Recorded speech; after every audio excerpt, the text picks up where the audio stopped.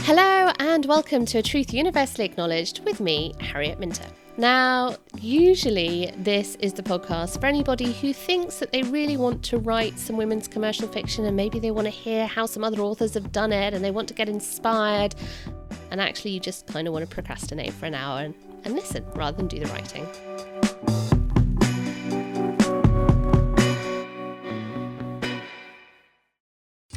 But this week, I'm also procrastinating for an hour. I'm not learning, I'm just enjoying, because this week's chat is a little bit different. I have invited my very good friend, journalist, broadcaster, podcaster, book writer, all-round love, Kate Lever, to join me to have a fangirl moment, as it were. We both adore Marian Keyes. She's pretty much the queen of women's commercial fiction, and her new book, Again, Racheal, has been a bestseller in the past few months. So Kate and I thought this would be a really lovely opportunity to discuss the joy of reading.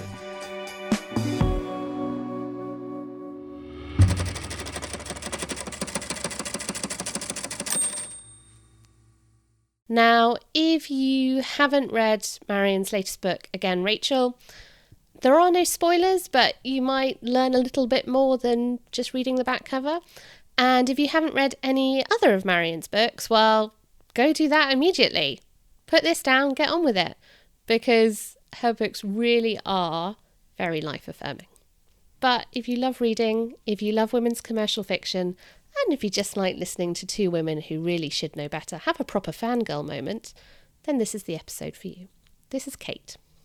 Hello, Kate. Hello, Harriet. First of all, for anyone who doesn't know you, tell everyone a little bit about who you are, the things you've written, and just why you love a bit of women's commercial fiction as much as I do. Yeah, of course.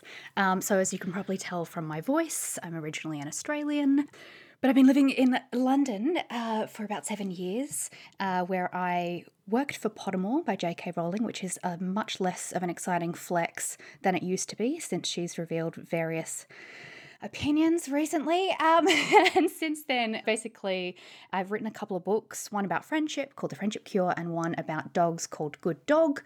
And otherwise I do other bits and pieces sort of, across mediums and across subjects, but I like to either go, it seems, very dark or very light. So yes, I'm either writing opinion pieces about Britney Spears, Harry Styles, Taylor Swift, or dogs, or I'm writing, producing and researching, a groundbreaking Australian podcast on men's violence.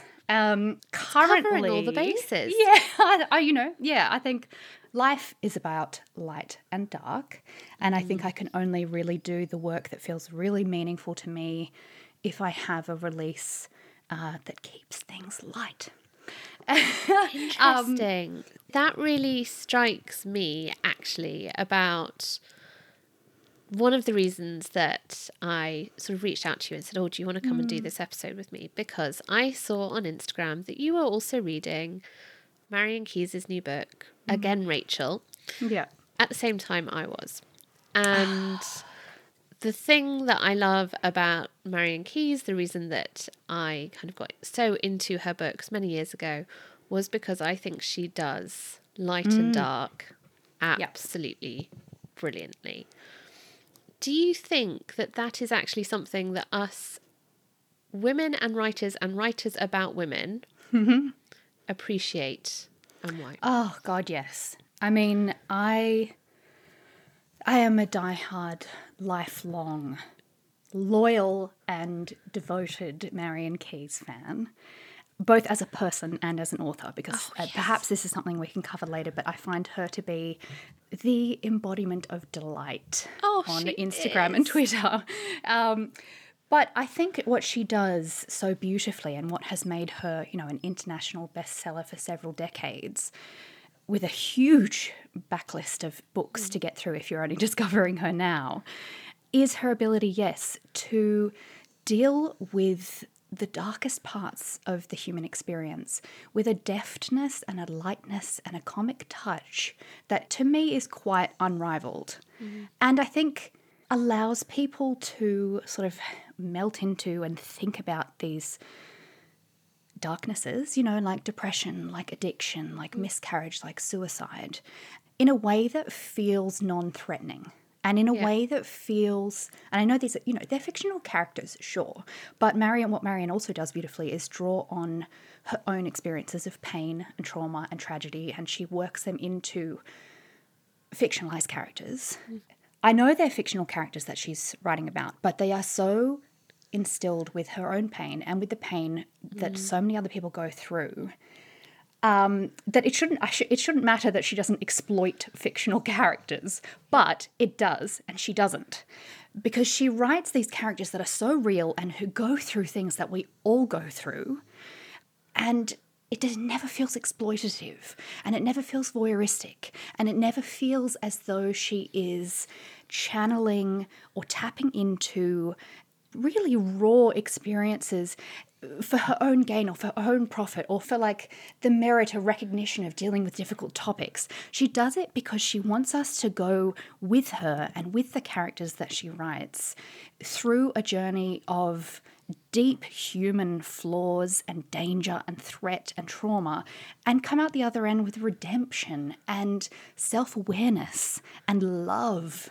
And it all feels like a very safe experience. It does feel like a safe experience. Also, that is so important, actually. I think it was Sarah Manning who said on an earlier episode of this podcast, she said that one of the pieces of advice that she took from Marion Keyes was Marion Keyes basically said about writing. She was like, how can you put your reader through all that trauma and not give them a happy ending at the end? You have to.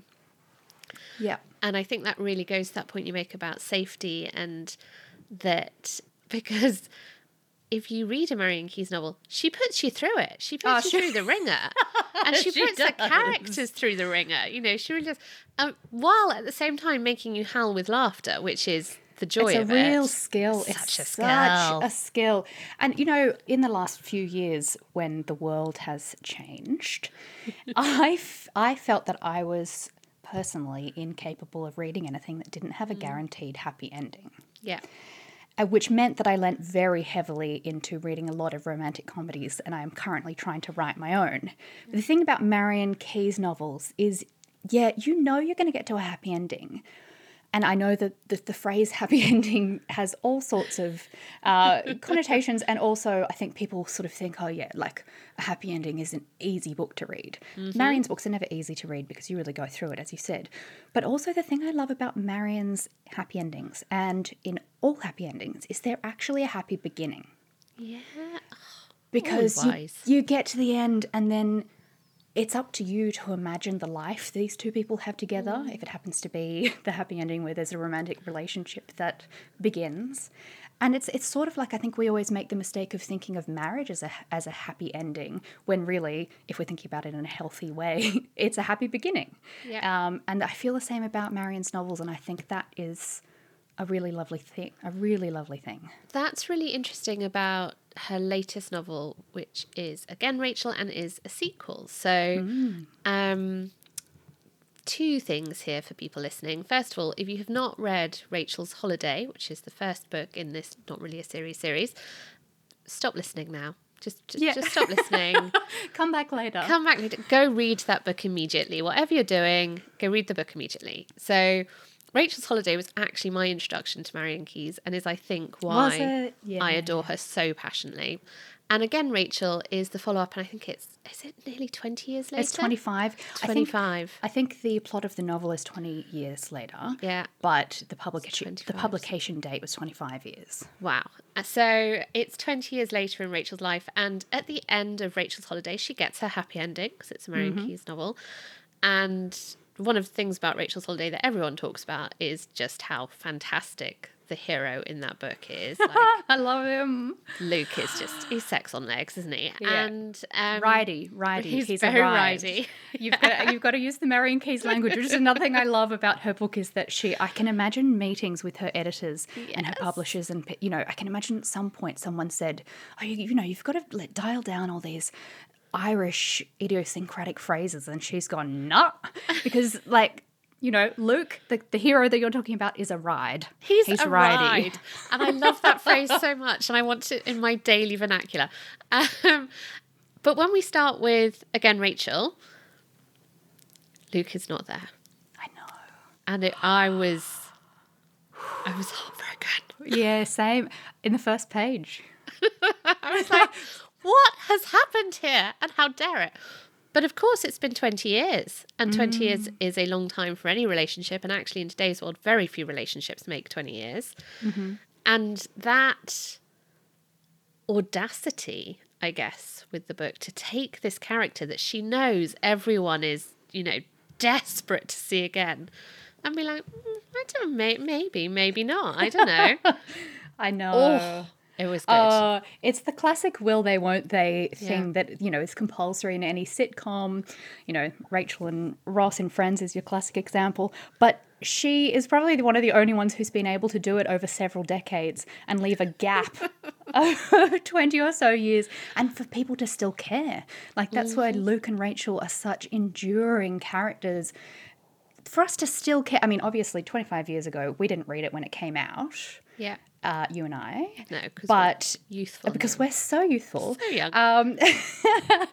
But no matter when you read it, for you to be able to still pick it up and still care about these people all that time later is just proof of the type of durability that her characters have, and the compassion that lasts on our part. Her compassion with the characters, our compassion with the characters, and eventually the compassion they have for themselves. It's a powerful thing. Beautiful. Should we have a little fangirl moment about, again, Racheal? Because I was worried. I'm not going to lie, Kate. I was really worried. Because I would say that Rachel's Holiday is probably my favourite book ever. I have read that book. I read it at least once a year. Yeah, I think that's wise. I was worried that I was not going to love, again, Racheal as much. And I really did. How did you find it? Well, do you know what? I was more worried about the concept of a sequel because, in my opinion, the only successful sequel of all time is Paddington 2, the movie. Otherwise, I tend to think people should leave well alone and leave people wanting more. And I think that applies to books and TV shows and all sorts. However, I heartily endorse Marion's decision to go back there and to try a sequel. And I believe, judging from her social media, she had moments of great self-doubt and worry herself that she was going to let down her legions of Racheal fans. But instead, I think what she's done is, if it's even possible, created a book.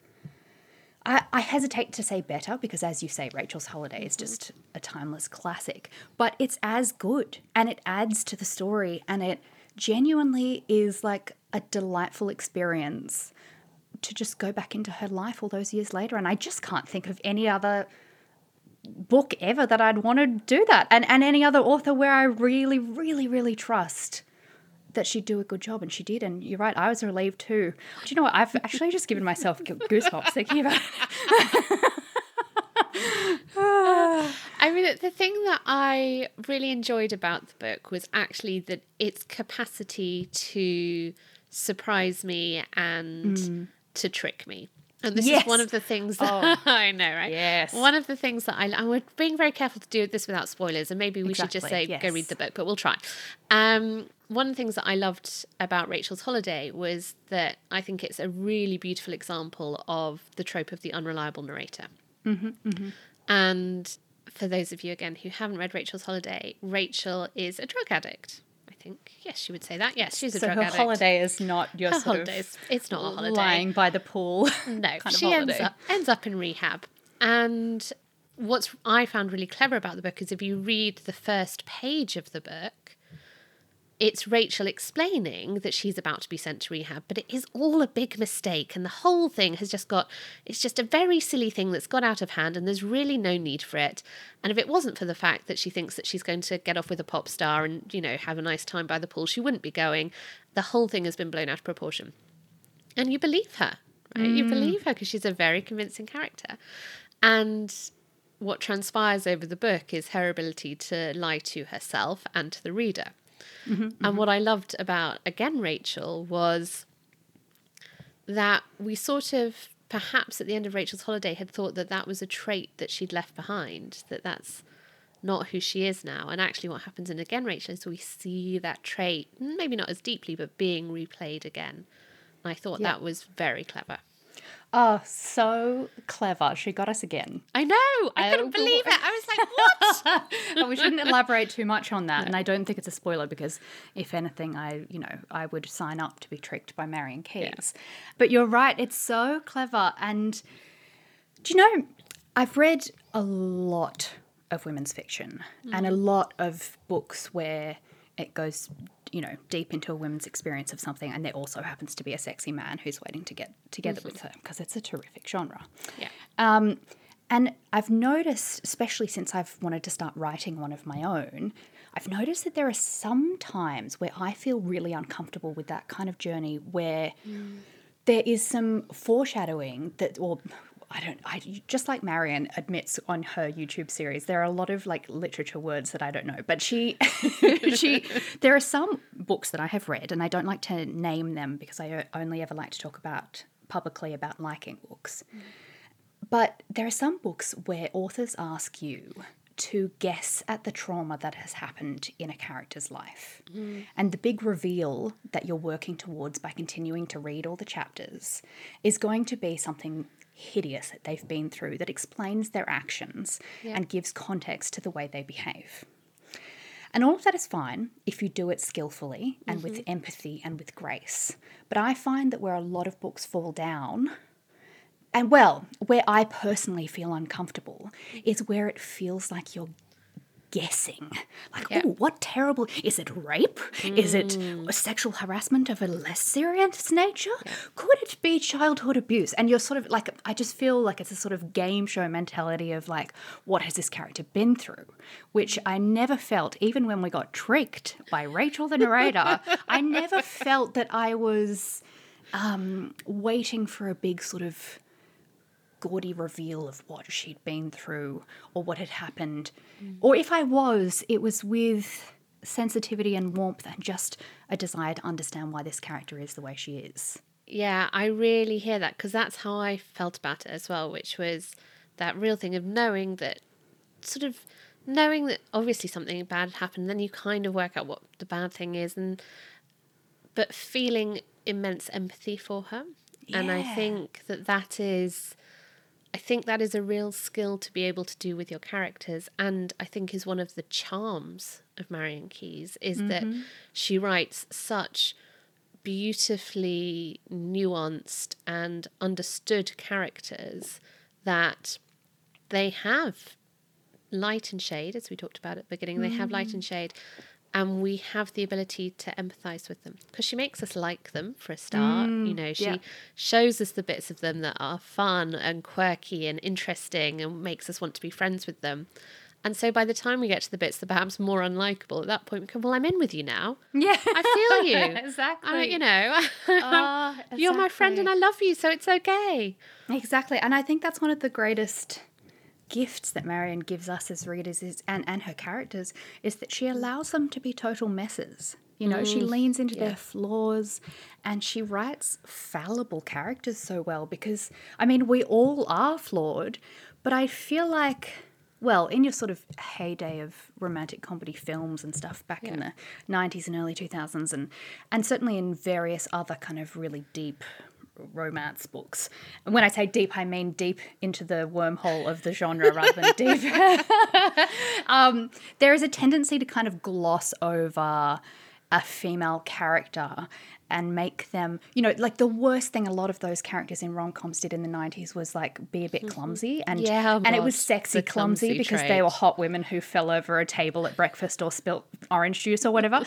And that just it didn't sit well with me, because if I'm clumsy, I broke my wrist earlier this year. If I'm clumsy, there are proper consequences, and I promise you it's not sexy. So, which is a bit of a segue, but goes to my point that Marion allows her characters to be really flawed and to make decisions where we're like, oh, no, babe, don't do that.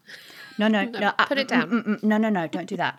But it doesn't get to the stage where you are screaming at the book like, no, you idiot, don't do that, because you don't want this person in the book to make bad decisions, but you also understand why they are making those bad decisions. You wonder yourself whether you would also make those decisions.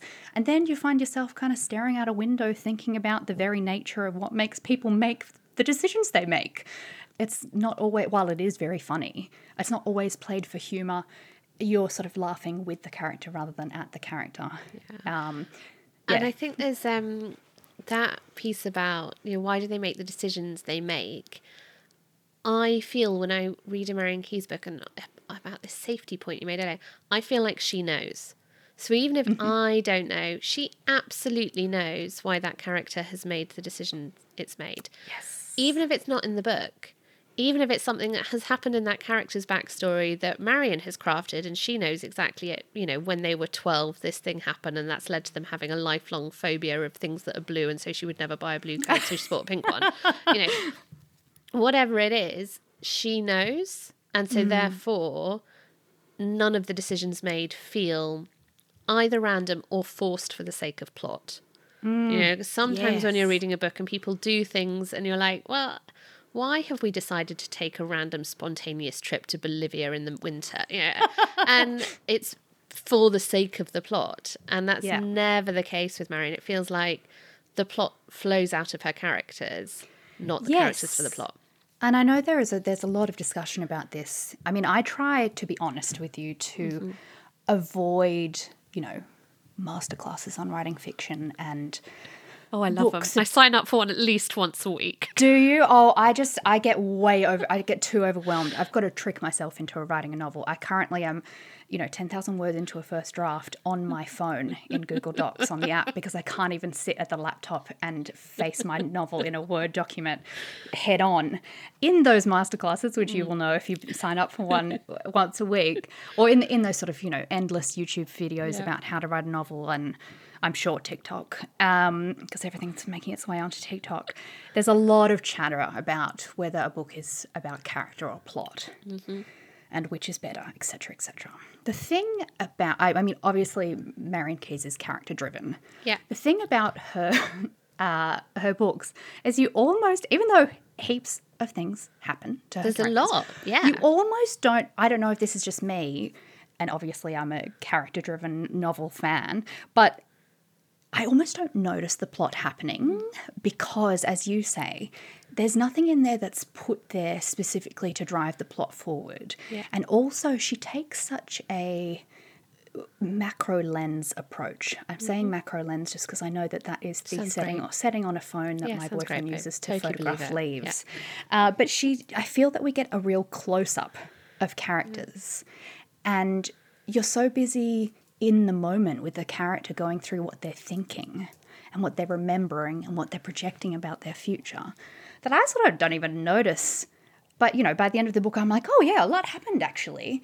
But it's so character driven rather than putting in any, I would never think of a plot device in Marian's books because it's almost like what happens to the characters is so natural. And as you say, so fully formed even outside of the context of the pages. It just feels like, oh yeah, I'm just going through all of this stuff with the character, but she hasn't forced anything. Well, it's like life, isn't it? It's like if you get to the end of the week and somebody says to you, how was your week? You go, oh, it was really busy. And then you try and think about what it was that was really busy and you can't actually remember anything, but you know that it has been really busy. Yeah. And that's not to say that you can't remember what happens in a Marian Keyes novel because that's not true, but that actually that is life. Like life is filled with stuff happening. It's filled with stuff happening, but it's the day-to-day of it and being able to capture that day-to-day experience in, I think again, Racheal, there's a family party being created. And so there's like this sort of subplot throughout the book about the creation of the family party. Mama Walsh's, for Mama Walsh's, like 80th birthday, maybe? Yeah. And the creation of the party and all the silly little things that go with it. So you will be in the middle of a bit of the story about Rachel's job as a drug addict, and then she gets a text message being like, well, have you picked up the balloons and have you organised the canapes? And because that's how life goes. Well, exactly. And I'm glad you brought up the Walsh family because, God, aren't they so good? They're all so good. I mean, if someone hasn't read Rachel's Holiday, go and do that. Yeah. But also, while you're at it, go and read the other Walsh family books. because basically each sister gets their own book, and then the other sisters who you've just read about in a different book pop up in little cameos, and you get to find out how they're going within the universe of the main sister in that book. And it feels like a little personal joke with Marion Keyes when someone pops up. I'm like, oh, I remember her from this book. Also, the thing I love about it is if you've read all the books, you know secrets about the sisters that some of the sisters don't know about the sisters. I know. So you're really in the joke. I know. And It's so also, good. I mean, Harriet, do you have a sister? I do have a sister, yes. I've got a Yeah. younger sister. And she has I a whole life also- I know nothing about. But yeah. I also have a younger sister, and she's one of my favourite people in the world. And I mean, she lives in Sydney and I live in London, but we will exchange voice notes where it's basically like tiny little podcasts specifically about our family dynamics, because no one else is qualified in the world to talk about the weird little things our parents say or how it all operates in our family. And I love that about the Walshes, across all the Walsh books, is that Marion Keyes just captures that beautiful and sometimes absolutely chaotic relationship that happens between sisters. And I just love that. And I love the family ganging up. So I really enjoy the kind of the little partnerships that form around certain issues. So I only have one sister, but my mum is one of 4 sisters. Oh my God, wow. And comes from a big Irish family, and her mum was one of 4 sisters, and like for generations. Wow. And so depending upon essentially who was arguing with who at any given time, different factions would form in the family. And I really enjoy seeing that in the Walsh books because, my mum's family are all Irish, so it's similar. And it's that decision that actually on this issue, Racheal is definitely siding with Helen because Helen has the better access to the better makeup, so she's going with her. Yeah, exactly. And Anna, if you want to get any sort of like you want the spiritual freebies. woo-woo, or yes, if you want the freebies at that stage in her life, but if you want like the sort of more spiritual, if you want good girl advice, you go to Maggie. Yeah. If you want the good clothes, you go to Claire. And yes, and also I love, because if you follow Marion Keyes as Marion Keyes in her real life on social media, you know that she loves makeup. She loves beautiful clothes. She loves leaning into the sort of the real like trappings of being feminine. And she's absolutely shameless about it. And I mean that with great, great love, because I think we've been taught to feel ashamed of being into makeup. And here's Marion, bless her heart, doing an Instagram story where she's got one half of her face in one foundation and the other half in a different foundation, and asking her followers to vote on which one makes her face look glowier. And I just love that her characters and Marion are so like into being, we know they're intelligent, we know they're talented, we know they're whatever else, fully formed people, but they're also into makeup and clothes and shoes. And, Racheal is into buying way too many sneakers, which I love. And I just feel like it's a relief to see that, not every woman has that at all. I'm not saying that, but it is a relief if you are into any of those things to see a character be into them and be like, yep, I know exactly what it's like to go online and buy something that is ill-advised and does not belong in your wardrobe and probably won't suit you. But the high and the dopamine and the excitement, and also getting to choose which version of yourself you're going to be when you buy this particular jumpsuit. She gets it and she feeds it into her characters in different ways. I love it. What I really love about that, and I'm going to say something that sounds like an insult, and is in fact the highest compliment I can give, is how essentially middle brow Marion Keyes' characters are. Yes. Do you know what I mean? Like they are so... Oh, yeah, I do. They never try to be anything clever. They never try to be anything kind of, mystical or magical or pointed or different. They are as middle of the road as 99.9% of us are. And they've got quirks and uniqueness and intricacies, but fundamentally... they care about the pretty basic stuff that most of us care about on a pretty basic level. Which probably leads very well into the whole point of women's fiction to me. Yeah. Is as a genre, because it is written by women and very often for women, and because we have centuries worth of history of people dismissing the things we like and calling us hysterical and being the emotional gender and all of that sort of stuff. And so women's fiction is often, there was that big hullabaloo about romance novels not appearing on the best books of the year lists and all that sort of stuff. It's really often underestimated as a genre. Underestimated being a generous choice of word. Yeah, belittled. Belittled, yes, exactly.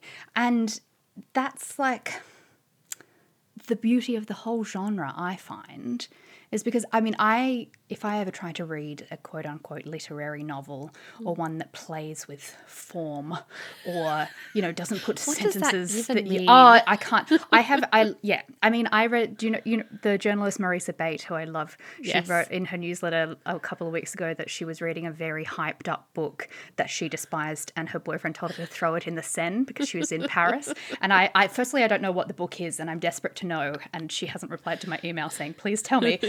But I have thrown books that I've been told to read across my room in frustration because I find that anyone that tries to be too highbrow and almost considers themselves sort of above clarity, whereas I think as an author, it's your number one job to be clear and approachable and understandable. And I think I'm also, by the way, not above the real lowbrow stuff. Oh, I mean... But the I grew up in Mills and Boon, so I can't comment in any way, shape, or form. I literally just finished reading a YA book. And I'm not saying it's lowbrow, but I am saying that it was about two members of the world's biggest boy band who are secretly in love. So, but as someone who has been a One Direction fan, roughly a decade older than most other One Direction fans for many years, I'm very familiar with having my passions and tastes in music dismissed. And yeah, I feel like there are some people who behave the same way about women's fiction. Well, I think which is a great shame because there are depths. This is the thing, right? It is a great shame because actually one of the things that I love about women's fiction is that women's fiction allowed me to see myself in fiction. Yep. I was a very early reader. I was very ill as a child, so I was a lot of time in hospital. Me too. Oh my God. I think it develops so much readers. Reading time. Yeah. Develops readers. So in the days before you had TV in the hospital and all that sort of thing, you couldn't watch anything. So you just had to read. And I read what was probably considered quite a lot of literary fiction that was too old for me, too young. Mm-hmm. And I loved it, and I loved some of the characters in it, and I loved some of the women, but I never saw myself, right? I never saw myself. And when I started reading women's commercial fiction and laughing at the characters or laughing with the characters and seeing them in the same positions that I found myself in and seeing them feeling the same things that I felt about myself, it helped me to really understand who I was in the world. It helped me to kind of find my shape, as it were. Yeah. And that is not something we can underestimate because the reality is that women haven't been pictured in culture until really the last 50 years. Exactly. And I think this needs to happen even more than it's currently happening, but I think it's a relief also to be starting to read more diverse versions of what it is to be a woman, because the kind of journey that women's fiction has been through has sort of obviously for many reasons mirrored the kind of journey that women's value in society has as well. Yeah. And that always seems to mean that first we hear all the white women's stories and all the straight women's stories. And I think it's so important and such a huge relief that more women and people who fall in those, minority categories, for want of a better word, are able to have that beautiful experience that you just described where you see parts of yourself reflected back to you. Because why else do we read novels? Yeah. Why else do we read books? And, I do wish that more men read women's fiction because I feel like it would benefit everyone if men took a little time to think about and understand the experience of people outside their own sort of very powerful category. Yeah. Yes. And also there's something I think within this as well, which is about snobbery, right? And it's very easy for us to be snobby about things we haven't experienced. And I find a lot of snobbery when I talk to people, specifically when I talk to men, about about women's fiction, and I'm like, actually, I know what you like. I know what you're reading. I know what you enjoy. If you sat down and read this, you would enjoy it. Yeah. You'd have a great time with it. It's a good book. Do you know what? I had an interesting conversation with my dad when I told him that my next project was going to be a romantic comedy. Just to defend him before I continue, he does have a stack of both my non-fiction books that he gives to almost everyone he interacts with. That's so good he dadding. sort of, but now he has to confirm that the person really legitimately likes dogs before they get a copy of my dog book. He's the one-man publicity team back in Australia, and I adore him for that. But when I said I was going to write a rom-com, he basically said some stuff to me that was quite hurtful, because he essentially said, "Oh, but I think are you sure? Because I think your next book should be really extraordinary. Like basically it should be good, and therefore I don't reckon you should write a rom-com." And I was upset. I was upset enough to sort of get off the phone call and have a little cry. And then the next day, because I call both my parents every morning because I'm a model daughter. Bless you. And also I miss them, and I have to find a way to make up for the 15,000 kilometres between us.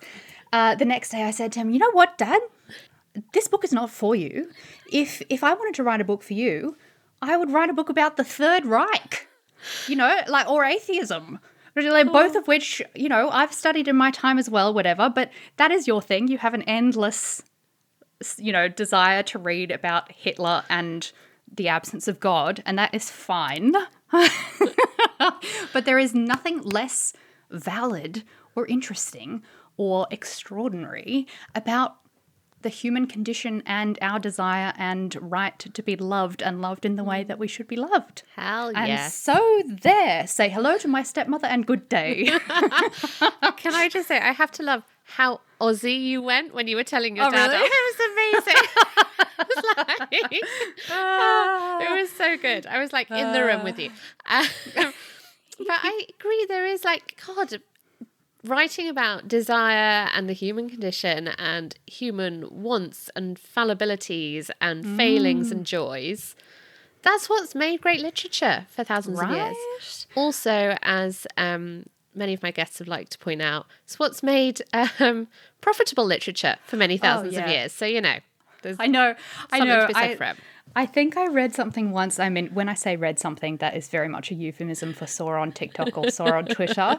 But I'm pretty sure I saw someone say that the difference between literary and commercial fiction is that one wins awards and one is the stuff that people actually read. Yeah.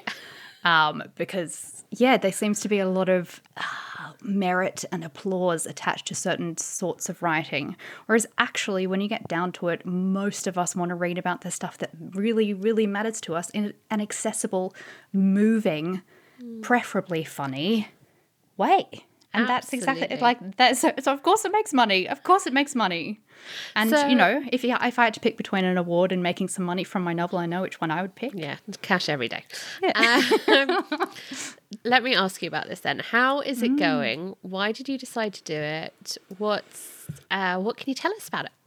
About my book? Yeah. Tell me about the book. Yeah. Do you know what? I have an agent for my non-fiction books and for any other sort of corporate or broadcast work than I do. But in my agency, North Bank Talent, they have a non-fiction and a fiction agent. Yeah. And so I tweeted about watching Marian Key's YouTube videos about writing a novel during lockdown, which, by the way, she was very generous. So generous, yeah. And the fiction agent, who I know for various reasons but haven't worked with because I haven't published a novel yet, got in touch with me and said, "Oh, I saw your tweet about watching Marian Key's YouTube series about writing a novel. Are you writing a novel?" And I was like, "Well, I am now." Yes, now that you've shown interest in it. Yes, yes, I am, Hannah. So that sort of kickstarted me into doing it, and various other work, and also fear and self-doubt, and breaking one of my hands, my writing hand, and all that sort of stuff has got in the way. But basically, yes, it is a rom-com, but hopefully with some depth. There are some eerie and confusing similarities between the protagonist and me, but let me say that it's not happens. me. Yeah. But write what you know, etc. So it is about a girl who moves from Sydney to London, but the reason she moves is potentially to do with having an ill-fated affair with a soap opera star back in Sydney. Great. Because I basically wanted it to be a kind of anti-Notting Hill in the sense that it was a warning, a cautionary tale about celebrity, because I wouldn't wish mega fame on my worst enemy. Because my mum and grandma were soap opera stars in Australia in the 80s. Were they? And so I sort of think about Which that quite soap a lot. operas? They were sort of the predecessors to Home and Away and Neighbours. It was Amazing. called Young Doctors and Sons and Daughters. I recently got the first season of Young Doctors on DVD, and let me tell you, it will take the rest of my life to get through all the episodes, but apparently my grandmother's character, my grandma Lynn Taylor, who is no longer with us, apparently my grandmother's character gets engaged 9 times and causes a plane accident. Amazing, as you do. So basically, the book that I'm writing is about belonging. It's about the difference between biological family and the family you can choose, and it's about the dangers of getting involved with a celebrity, and in fact, the advantages of a more private and quiet love. Have you ever been involved with a celebrity? No. Which is a question I imagine I will be asked when heaps of the details about this character match mine, and then I go and make her have an affair with someone who sounds suspiciously like Chris Hemsworth. No, I have not. I have been involved with some people who would like to have been a celebrity, and there was a very electrifying moment in a bar in Sydney in sort of the late 2000, before sometime around 2010 or something, where I held an extended and quite erotic eye contact moment with Adam Garcia, who was in Coyote Ugly. Wow, babe. I mean, that's a hot early 2000s reference. Yeah, I mean, I was in a long-term relationship. I can't tell you for sure he was definitely looking at me, but I remember it, and that's as involved as I've ever been with a celebrity. I'm sure he does too. Well, I think it's going to be great, and I can't wait. Thank you. I've just got to write it now. And that's the secret. There is no secret. Marion talks about this as well. You know, I think a lot of people speak about writing a novel as if it's some sort of supernatural act where you're plucking ideas from the sky or sitting here waiting for the perfect, fully formed idea to arrive to you. But you've just, and I know this from having written 2 nonfiction books, the only way to write a book is to write it. No one else, it's not going to happen otherwise, which I know because I haven't worked on it and it didn't get any more written than it was last time I worked on it. It's so weird that. Why does that not happen? Why do you not go away and suddenly come back to 5,000 words? It's like an extremely mundane, very frustrating, slow, usually process where it is entirely down to you and you just got to keep going. Yeah. Well, I wish you the best of luck with it, my love. And Thank you, my I look forward, very much forward. None of that makes any sense. I very much look forward to talking to you about it when it's a real life book. I can't wait. Thank you. I think we're going to end just with a little bit of praise and adoration for Marian Keyes, about whom this episode is about, and her wonderful series, as you mentioned, on YouTube. I think it was on her Instagram as well. Go and check. Yes, it was. Where she gives writing advice. And I think there's 4 or 5 episodes, and she sets you a task at the end of each episode. And when she did it, I thought it was the most beautiful and generous thing to do. Because so generous. I mean, she could be charging tens of thousands of pounds for a writing class. And some of her peers do charge a lot of money for that sort of insight. And it's so good. Everything she talks about, every piece of information she gives you is so useful. So do go check it out. But it also makes me think about the thing that I have loved about this series, and I don't know what your experience of this is, Kate, but the generosity of female writers. Oh, God, yes. Yeah. Oh, yeah. I mean, I'm almost lost for words. It's a ridiculously supportive community. And coming from journalism, which is still, you know, if you make the right friends, it can be really supportive. But it can also be quite bitchy. There's something so open and warm and lovely about female writers. Yeah. And you know what? There's something beautiful between writer and writer. But there should also be, I think, when you have loved something, that someone has created, something beautiful between reader and writer.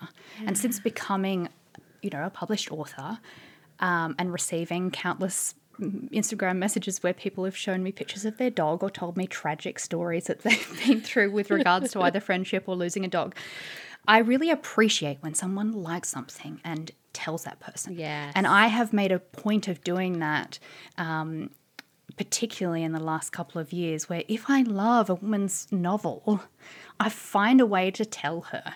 And sometimes that's tweeting publicly. Sometimes it's like actually just writing an email or finding a way to direct message and just saying, do you know what? This affected me. I loved it. Yeah. Because I just don't think there's anyone on the planet really who doesn't deserve to hear that. And also who isn't bolstered by hearing it, right? Yeah. So even if you think that person is the most successful person you've ever met and they don't need to hear it and they're full of confidence and joie de vivre and bouncing through life, you might hit them on a day when they're not feeling like that. And actually you send them the reminder that it's worth carrying on. Oh my God, exactly. And, Marianne Keyes, the woman of the hour, the one we're speaking about today, she said she was crippled with self-doubt writing again, Racheal. So, send some love her way, as we are now for almost an hour. Everyone deserves to have that adoration. And also, by the way, writing a book is a very lonely pursuit. It's just you and your phone or your laptop or your notepad or whatever. So once it's out in the world, if there's just eerie silence, it's crushing. Whereas if you hear from the people who matter to you, but also hear from total strangers to just say, this meant something to me, thanks for putting it into the world, it can make the whole thing feel worthwhile. Kate, I love that. And I think that is a beautiful note to end on. Thank you so much for talking to us. Thank you so much for fangirling as hard as I did about Marianne Keyes. It makes me so happy. It's my favourite conversation this week. And Kate's brilliant books are out there. You can go find Kate where? Where can they find you? Instagram? Yeah, across all socials. To be honest, I'm even on TikTok, even though I'm an elder on TikTok. But yeah, katelever.com or otherwise Kate I Lever, because my middle name is Imogen, so I chuck a little I in there, which seems to confuse people. But I'm on all of the socials. And also on all the socials with Bert, your very cute dog. So there's bonus dog content. I mean, I try and limit my social media time, and a lot of my output is now about Harry Styles, Britney Spears, and Bert, the greatest dog in the world. Kate Waddell, thank you so much. I've loved talking to you. Oh, thank you so much for having me. So that was the lovely Kate Lever talking to me all about our love for Marianne Keyes, what it's like to actually write a book, and, well, just being a good old fangirl. If you've enjoyed this week's episode and you haven't listened to the ones before it, please do go back. There are 2 seasons worth of brilliant female writers talking about their craft, how they get a book out, and what it means to be a woman in writing. Go have a listen to all of them.